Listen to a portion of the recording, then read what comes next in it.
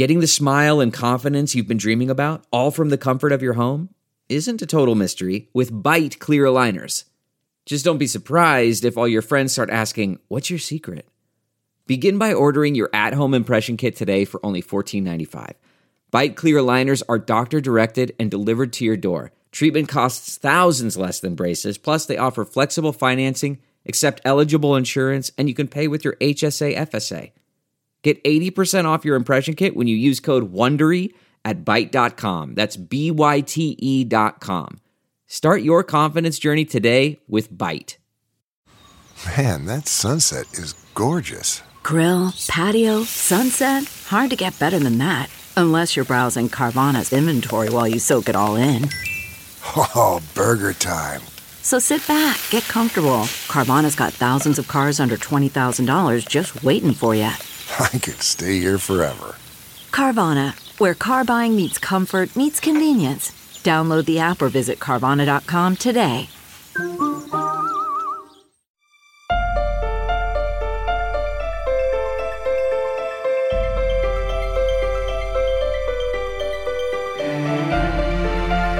Common Sense with Dr. Ben Carson. Hello, everyone, and welcome to another episode of Common Sense with Dr. Ben Carson. You know, standing for what you believe in sometimes leaves you standing alone. And there are a lot of people who just won't stand for what they believe in. They much rather stand in the corner with their head down and hope no one calls them a nasty name. But is that really the best way to lead life? And, you know, I've certainly been there and had people attacking me and calling me race traitor and all kinds of horrible things. But, you know, what I've found is when you put your trust in God, you really don't have to worry so much about those people. You just have to, one person you have to please, and it makes life so much easier. Well, everyone, welcome to Common Sense. And I'm here today with a very special guest, Jonathan Issac. Those of you who are NBA basketball fans already know who he is. But for those of you who may not know too much about basketball, he's a professional basketball player with the Orlando Magic. He was their first round NBA draft pick in 2017, 6th overall. He's a Christian conservative. Get this, an ordained minister. He's only 25 years old. And has preached at Jump Ministries Global Church in Orlando. At the height of the George Floyd riots, when virtually every team had Black Lives Matter printed across their courts, on their jerseys, on their shirts, on their suits, Jonathan was the sole player to stand up for his beliefs, and he stood during the national anthem when everybody else disrespected it. And he would do other things in life. For instance, he made a personal decision to decline the coronavirus vaccine. Now, I believe he had already had the disease, but we'll talk about that momentarily. But he's also, get this, a best-selling author. His book, Why I Stand, is an intensely personal account of his journey to actually finding Christ in his life and how his life was transformed from a life of insecurity and fear to one of confidence and purpose. So welcome, Jonathan. We're absolutely delighted to have you. And would like you to start by just discuss a little bit about your decision to stand for the national anthem on July the 31st, 2020, in a game against the Brooklyn Nets, and not to wear a Black Lives Matter shirt. Yeah, well, thank you so much for having me. I appreciate the intro, and you're too kind.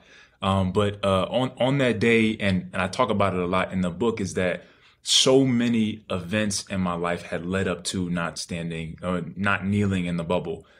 me finding Christ, like you said, the journey of becoming a young man and finding my purpose and my identity in Christ, and not allowing fear and anxiety that had plagued me so much as in my youth and in my young adulthood to get the best of me in this moment as well. But I would say the crux of it was that I just didn't agree.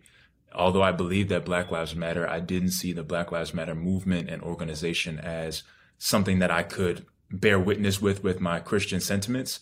I didn't agree with their tone, with their rhetoric. And again, although I believe the phrase, I just dug a little deeper and said, you know what, this isn't something that I want to align myself with. And the more that I decided to go down that road, the more and more apparent to me that it was bigger than just Black Lives Mattering. This was a political move. It was a social move that was bigger than the saying. And so I decided not to. And I just said, you know, and I detail all through the book about the conversations that I had with my pastor and my fiance at the time, and even, you know, conversations with the team. We had a conversation early, I think the day before I decided not to stand, with the team and the presidents brought everybody together, and they said, you know, you guys make the decision for yourself. So they all leave the room and it's just the players now. And everybody's like, we don't have a choice here. You know, everybody's going to kneel. It is what it is. A team had already kneeled before us, and they were like, we don't have a choice. And one of my teammates turned towards me and said, well, Jonathan, what are you going to do? And I said, fellas, I'm not kneeling and I'm not putting that t-shirt on. And, you know, chaos erupted and everybody had, you know, to say what they had to say. But it came down to, I respect the decisions that you guys made in kneeling, and I ask for that same respect in return. I see the problem that you see, but I just have a different solution. And I see it as that every person has fallen short of the glory of God. And if any of us are going to point fingers, we're pointing fingers from a glass house and throwing stones from a glass house. That is quite a perspective for a young man to have, and an incredible amount of courage. Well, what was your impression of the George Floyd incident? In terms of the police officer and just the incident itself? Yes.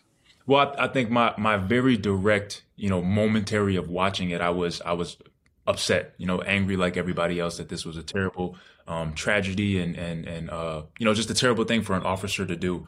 And so I wasn't necessarily of the camp of people dissecting, you know, what was George Floyd on and what was the officer's knee in the right place or all that stuff. I just said, you know what, this looks like a situation that is bad on the police officer, and I'm okay with saying that. And so I did feel that I was wrong for Derek Chauvin to have his knee on, George Floyd for that long, and that's kind of what I wrote with. Yeah, it was really quite interesting because it was played 24/7, right, incessantly. And we have some friends in Australia, and we talked to them, and they said, "What's happening in America? The police are killing all the black men." You would think that just, you know, from the way that it was emphasized. And it was interesting because a bunch of surveys were taken asking people, how many times unarmed black men are killed by police? And the numbers were astonishing that people came up with, in the hundreds, sometimes 1,000 or more.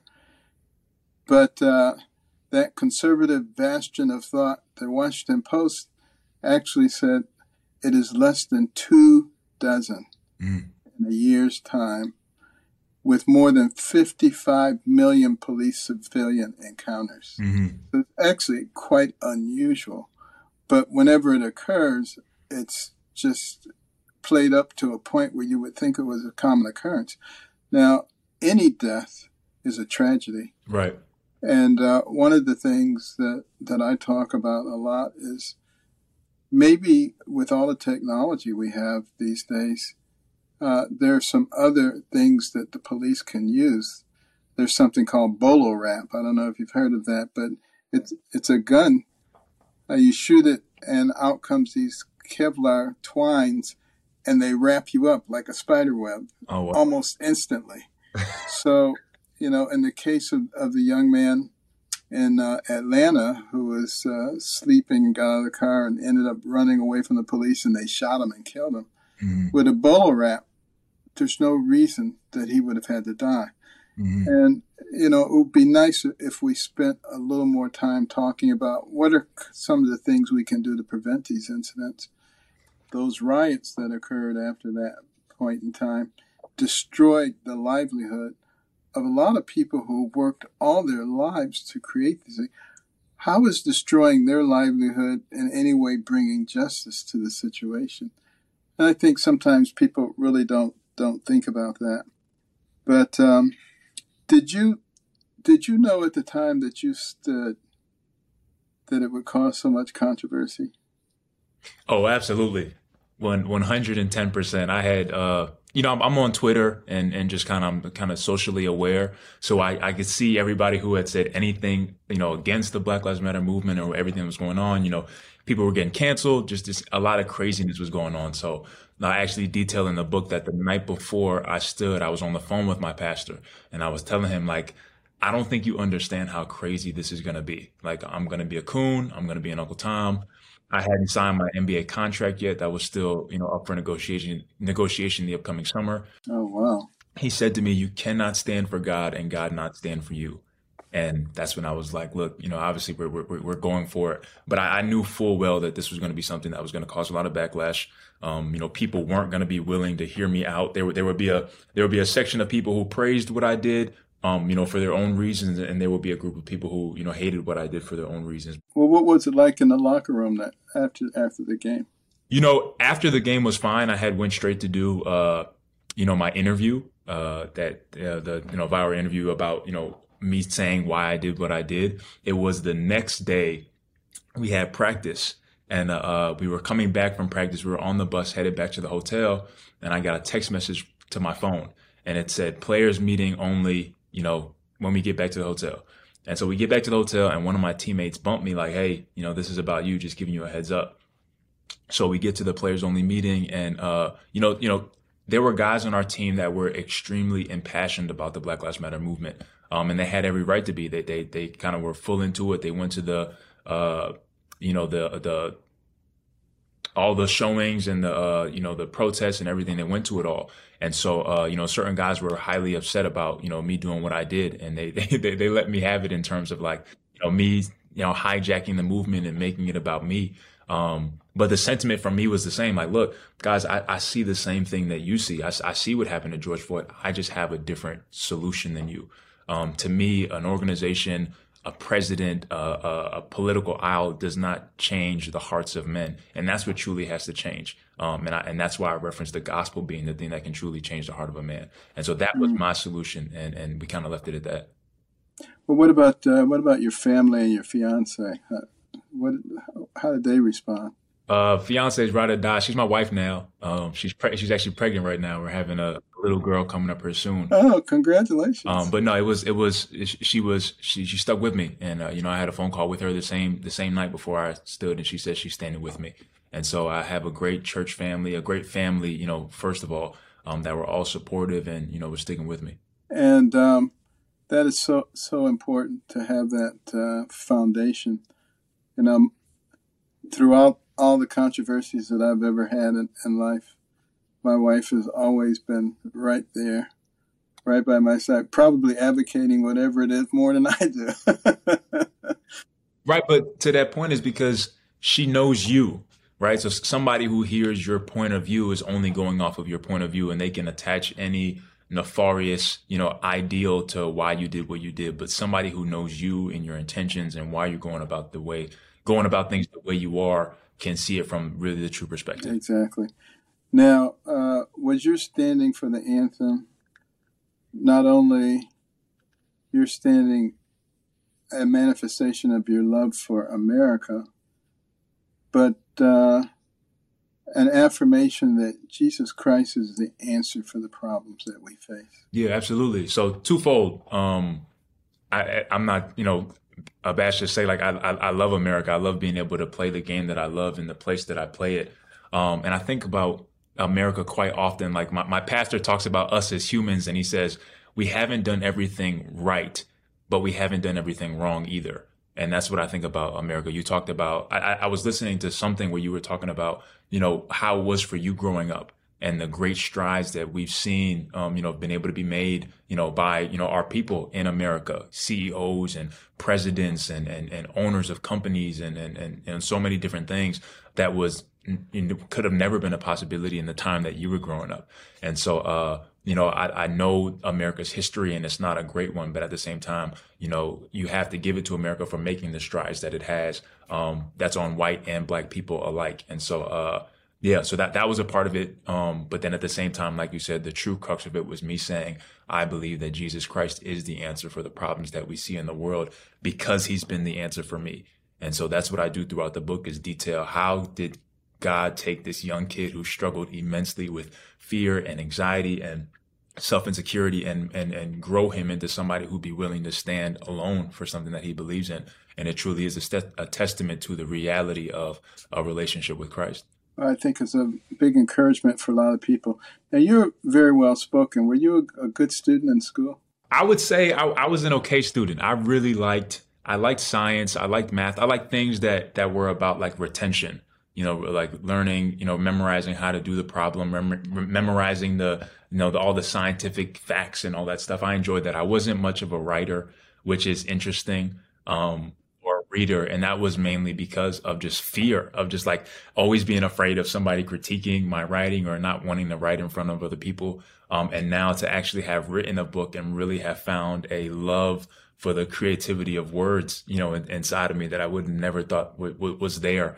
But in writing the book, I went back and spoke to a couple of my English teachers, and they were like, "We loved your writing. We always thought you wrote so well. We wanted to encourage you to write more." And I was like, "Man, I never would have thought that." And so it's pretty surreal. That's great.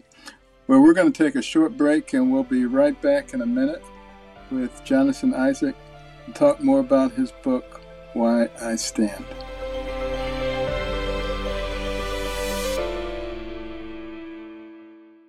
Delve into the shadows of the mind with Sleeping Dogs, a gripping murder mystery starring Academy Award winner Russell Crowe. Now available on digital. Crowe portrays an ex-homicide detective unraveling a brutal murder he can't recall. Uncovering secrets from his past, he learns a chilling truth. It's best to let sleeping dogs lie. Visit sleepingdogsmovie.com/Wondery to watch Sleeping Dogs, now on digital. That's sleepingdogsmovie.com/Wondery. CarMax is putting peace of mind back in car shopping by putting you in the driver's seat to find a ride that's right for you. Because at CarMax, we believe you shouldn't just settle for a car. You should love your car. That's why every car we sell is CarMax certified quality, so you can be sure with upfront pricing that's the same for every customer. So don't settle. Find love at first drive and start shopping now at CarMax.com. CarMax, the way car buying should be.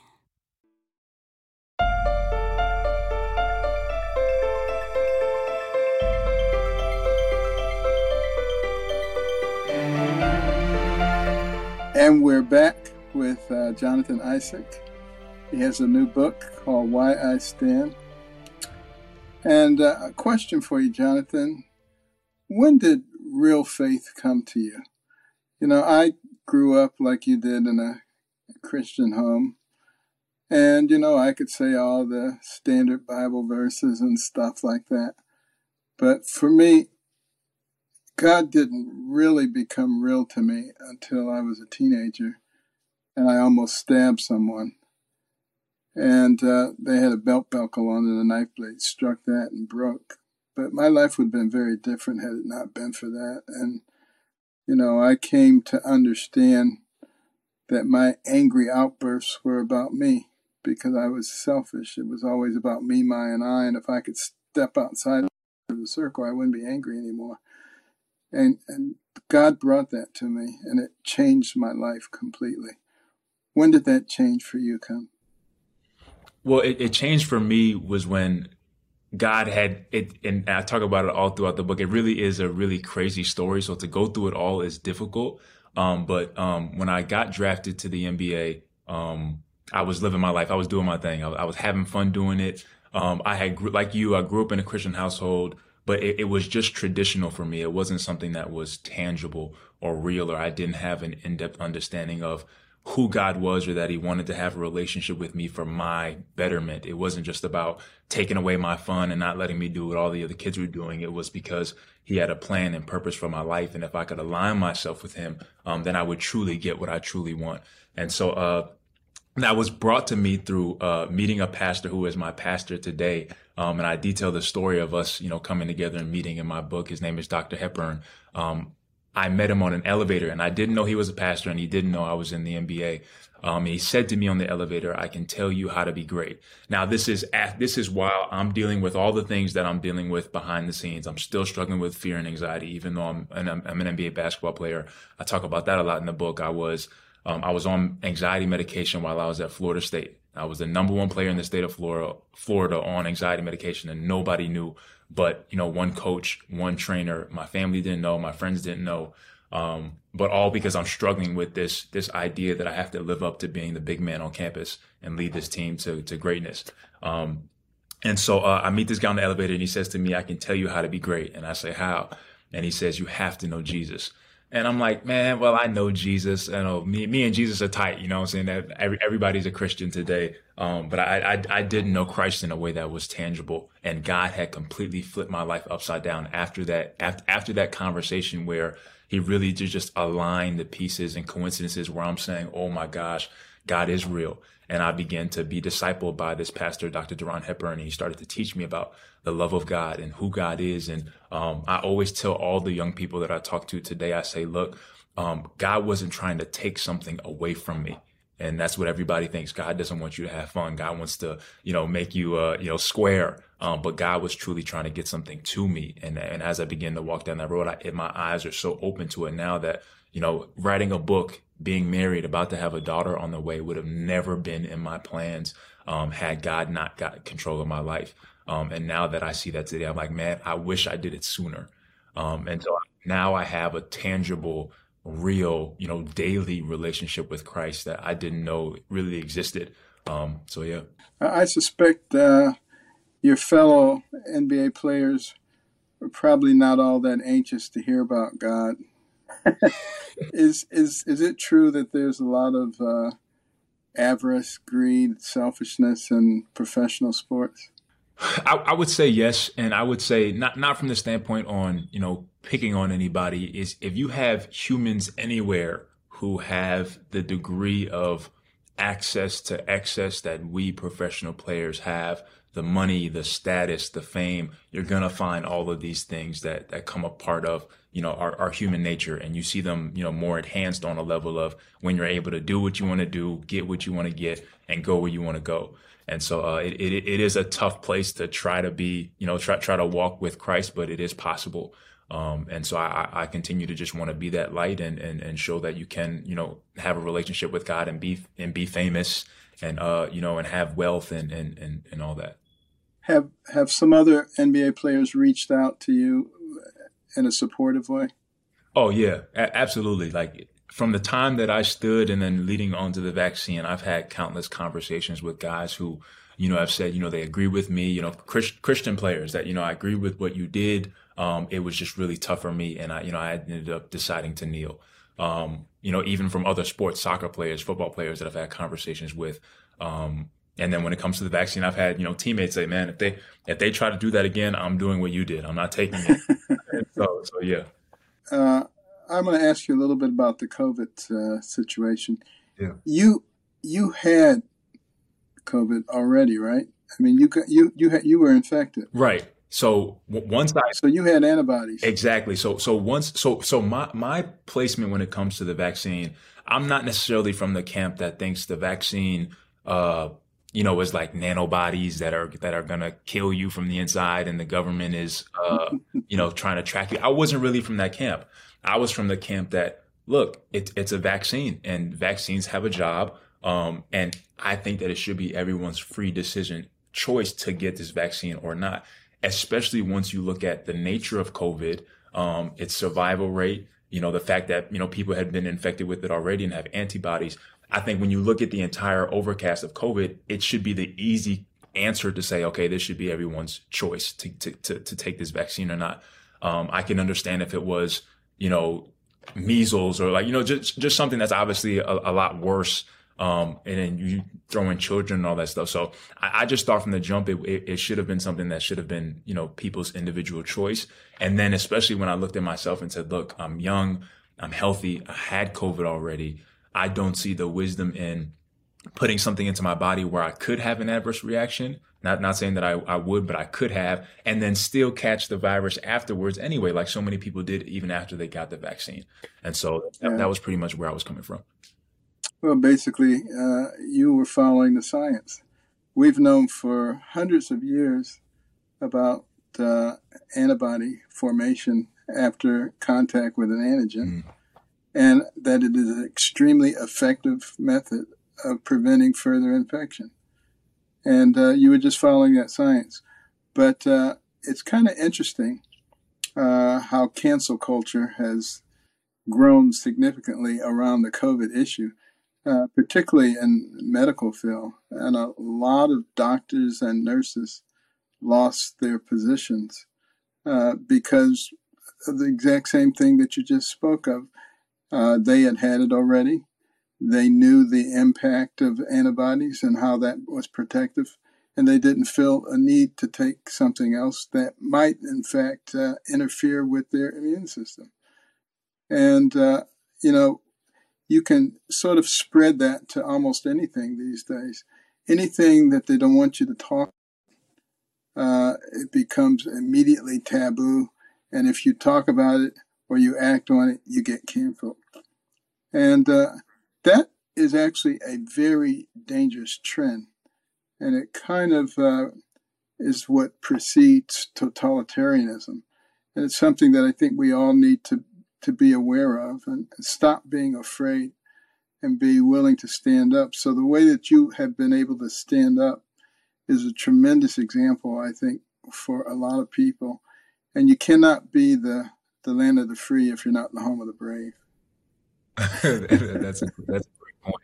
For me, it just they've made it so difficult to have conversations to where if you hold a certain viewpoint, you're automatically lumped into this tribe of, racist, xenophobic, all these different terms that they have. If you even walk the line of holding a different view, where now it's like, we don't have to hear you out. We don't have to have a conversation with you. You're COVID, you're a vaccine, you're anti-vaxxer, COVID denier. There's no need to have a conversation with you, where what I've been trying to do is give people the courage to just say how they feel. And so when it came to the Black Lives Matter movement, when it came to the vaccine, I just said what I believed and what I thought was on my mind. And I put it out there and allowed people to engage with it in the way that they wanted to. Yes, there were the group that said, he's an anti-vaxxer, don't listen to him. But there were so many people who said, this kid makes sense. And I agree with him. And that gave them courage to go ahead and say what they feel as well. Same thing with, the Black Lives Matter movement. And I think that if we can just somehow get back to having meaningful conversations that were a part of getting us to where we are right now with, within the white and Black community, within all the things that we have going on right now, then we could really see, progress. Yeah, that's so important. And, do you think a lot of the people that you were having discussions with regarding Black Lives Matter actually knew what they stood for, actually went to their website, saw their Marxist orientation, knew about their thoughts about fatherhood and families? And I wonder if they actually were aware of those things, or were they just going on the basis of the name Black Lives Matter, which sounds good, and I think we all would agree that they do matter. But, when you look underneath and you see some of the other stuff, maybe not. Right. And even to the point of, some of the things that we've seen come out, later on and around these times about the way that they, managed money and handled it. At the end of the day, we are all human, and then put in the position to have all of that money coming to you, all of that power for the moment, and they didn't handle it correctly. And so that, to me, again, reinforced my own understanding of putting the responsibility and the trust in people and an organization to truly help or truly change things. It wasn't truly going to be the answer for the heartfelt problem that is racism and a lot of the other things that we see. So I think that there were a ton of people who kind of just went off of, Black Lives Matter. Of course, Black Lives Matter. And anybody who has anything to say against the phrase Black Lives Matter has to be racist. And so, yeah. Yeah. Well, you're very kind and gracious, I would say. And we'll be right back with our kind and gracious guest in a moment.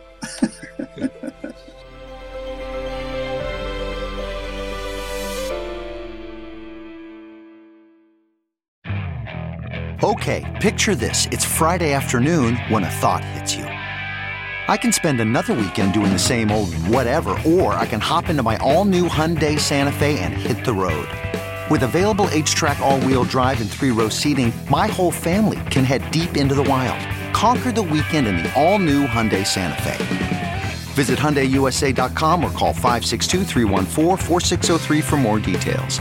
Hyundai, there's joy in every journey. Okay, picture this. It's Friday afternoon when a thought hits you. I can spend another weekend doing the same old whatever, or I can hop into my all-new Hyundai Santa Fe and hit the road. With available H-Track all-wheel drive and 3-row seating, my whole family can head deep into the wild. Conquer the weekend in the all-new Hyundai Santa Fe. Visit HyundaiUSA.com or call 562-314-4603 for more details. Hyundai, there's joy in every journey.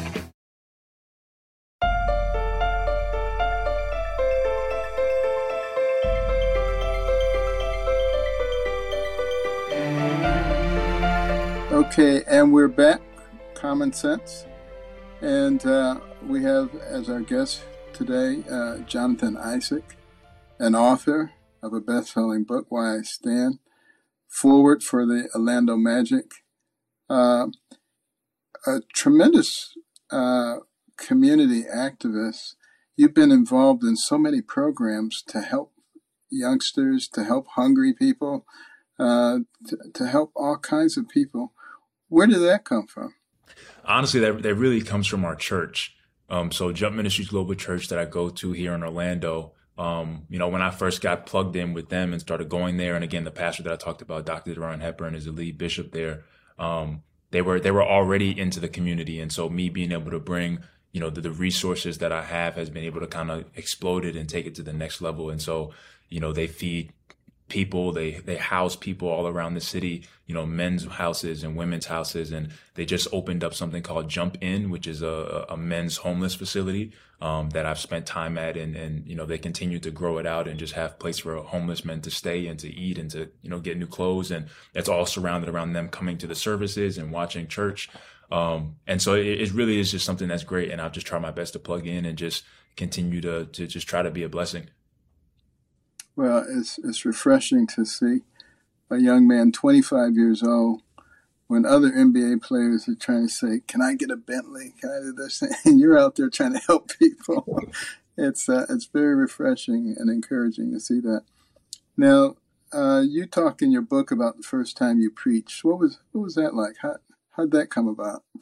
So the first time I preached, again, probably the most terrifying thing that I've done. And if you had known me, from me being in high school, being in college, you would have never in a million years thought that I would, stand behind the pulpit. I actually had a moment of passing out talking to kids, while I was at Florida State, of just being so, nervous about it. And so, again, just complete respect and honor to my pastor, who was that person that said, you've been growing, you've been coming to the church for a while. People have heard it a million times from me, but they should hear it from you and what God has done in your life. And I think that you can handle it and on that level. And then he said something to me, I think you should also invite your teammates. And I was like, you're crazy. There's no way in a million. I was out drinking with these guys a few months ago. What do you mean? I'm going to go to them and tell them that I'm going to be preaching. But he said to me, only give me your answer after you really pray about it.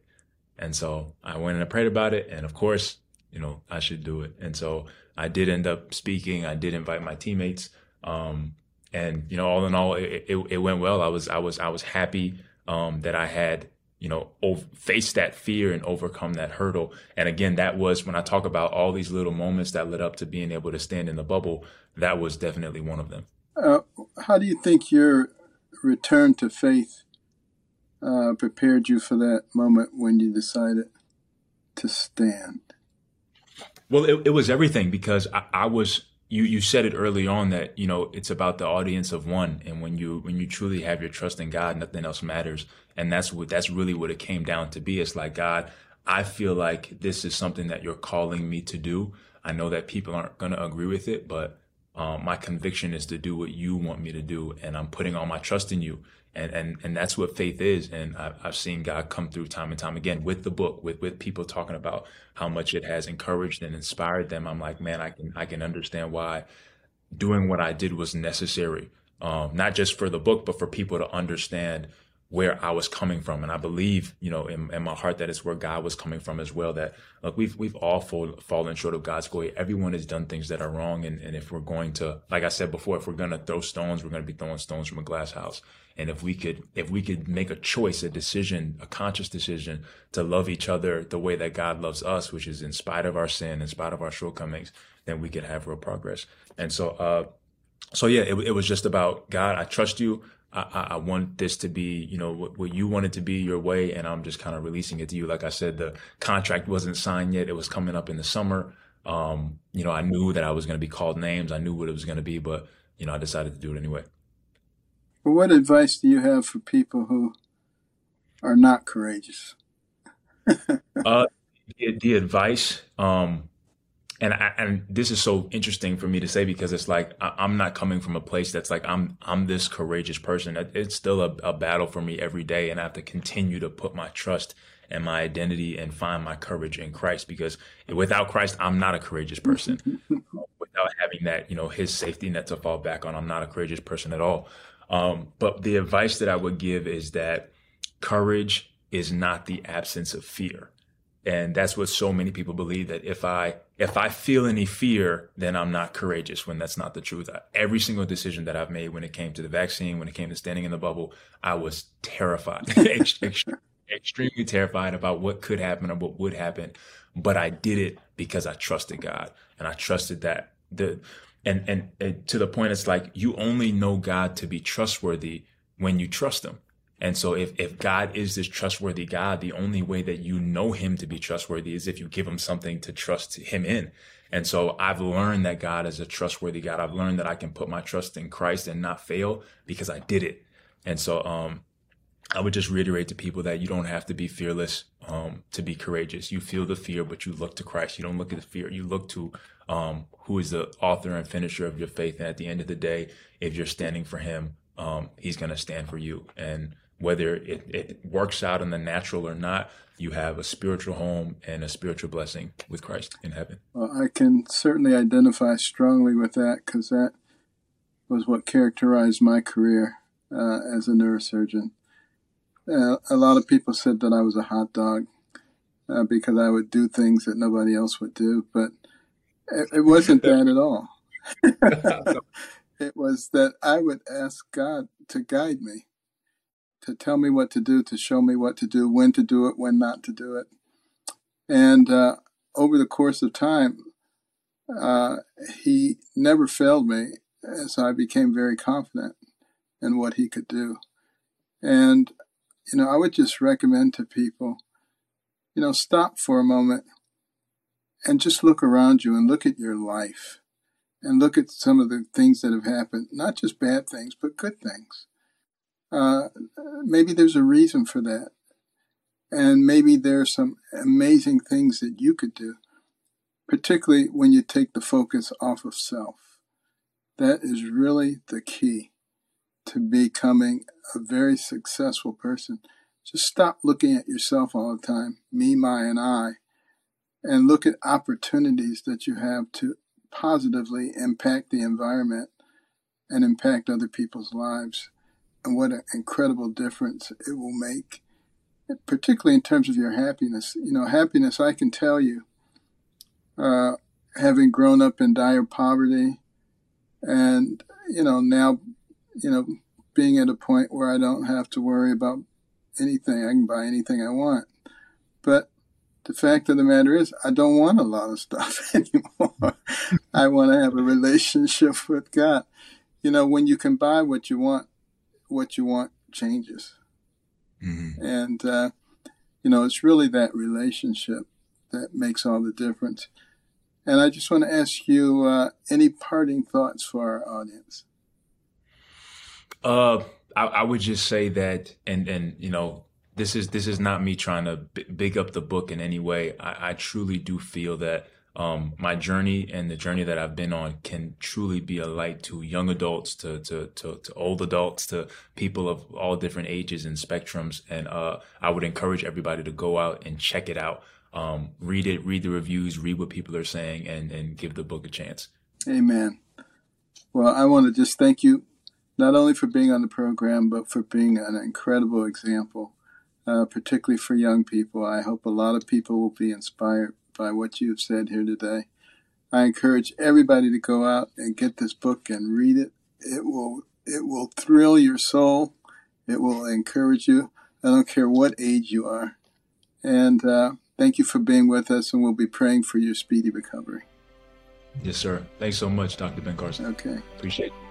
And we'll be right back with my closing thoughts and a common sense prescription for you.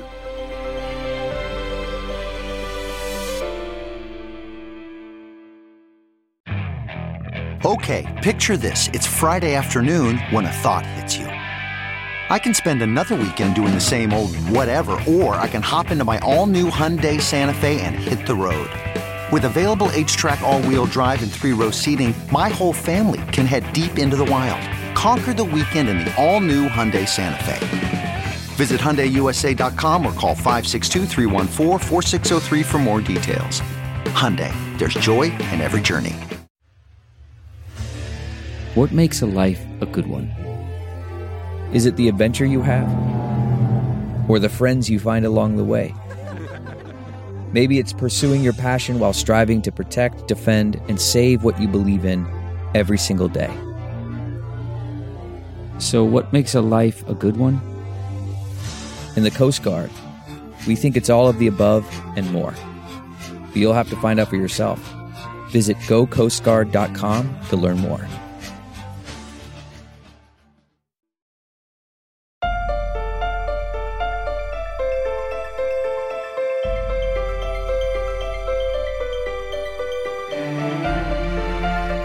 Well, I hope you all enjoyed that time with a phenomenal young man, Jonathan Issac, both on the basketball court and especially off the basketball court. It's evident that God is using him, and we wish him continued faith and courage as he continues to serve the Lord. And, I'm excited to see him back on the court. He's a tremendous joy to watch that kind of talent. And get that book and make sure you know why you stand and where you stand. And now for a common sense prescription. Throughout our nation's history, we've seen a lot of our citizens be put into very difficult positions where they have to choose between what's right and what's wrong, where they have to go with their belief systems or abandon them so that they can be loved, so that they can have peace in their lives. I think about people like Abraham Lincoln, Martin Luther King, Rosa Parks. They had difficult decisions to make. They could have taken the easy way out. In the case of Abraham Lincoln and Martin Luther King, they gave their lives. Think about that. But think about the tremendous good that they did for our nation and for other people. Now, I'm not asking you to go out there and give your life necessarily, but I am asking you to think carefully about those things that you can do. Think about what's right and what's wrong, as opposed to what everybody else is doing. And try at some point during this week to consciously make a decision that you know is right, that may not make you popular. See if you have the courage to do that. Because once you start doing it, it becomes a lot easier to continue to do it. Now, our guest today is a celebrity, and that brought his story to light. A lot of us know people like him, or maybe are people like him, but are not celebrities, and our stories are not likely to come to light, but they're just as important. And I'd like you to, if you know of those stories, send them to us. Ben at Cornerstone at AmericanCornerstone.org. We may read some of those stories on one of our future broadcasts. And that's it for this week. Please subscribe for free. Apple Podcasts, Stitcher, Spotify, wherever you get your podcasts. Make sure you don't miss any. Review us. Tell your friends and neighbors and everybody you know, because we need to spread common sense in our country. And until next week, remember the cornerstone principles: faith, liberty, community, and life. See you next week.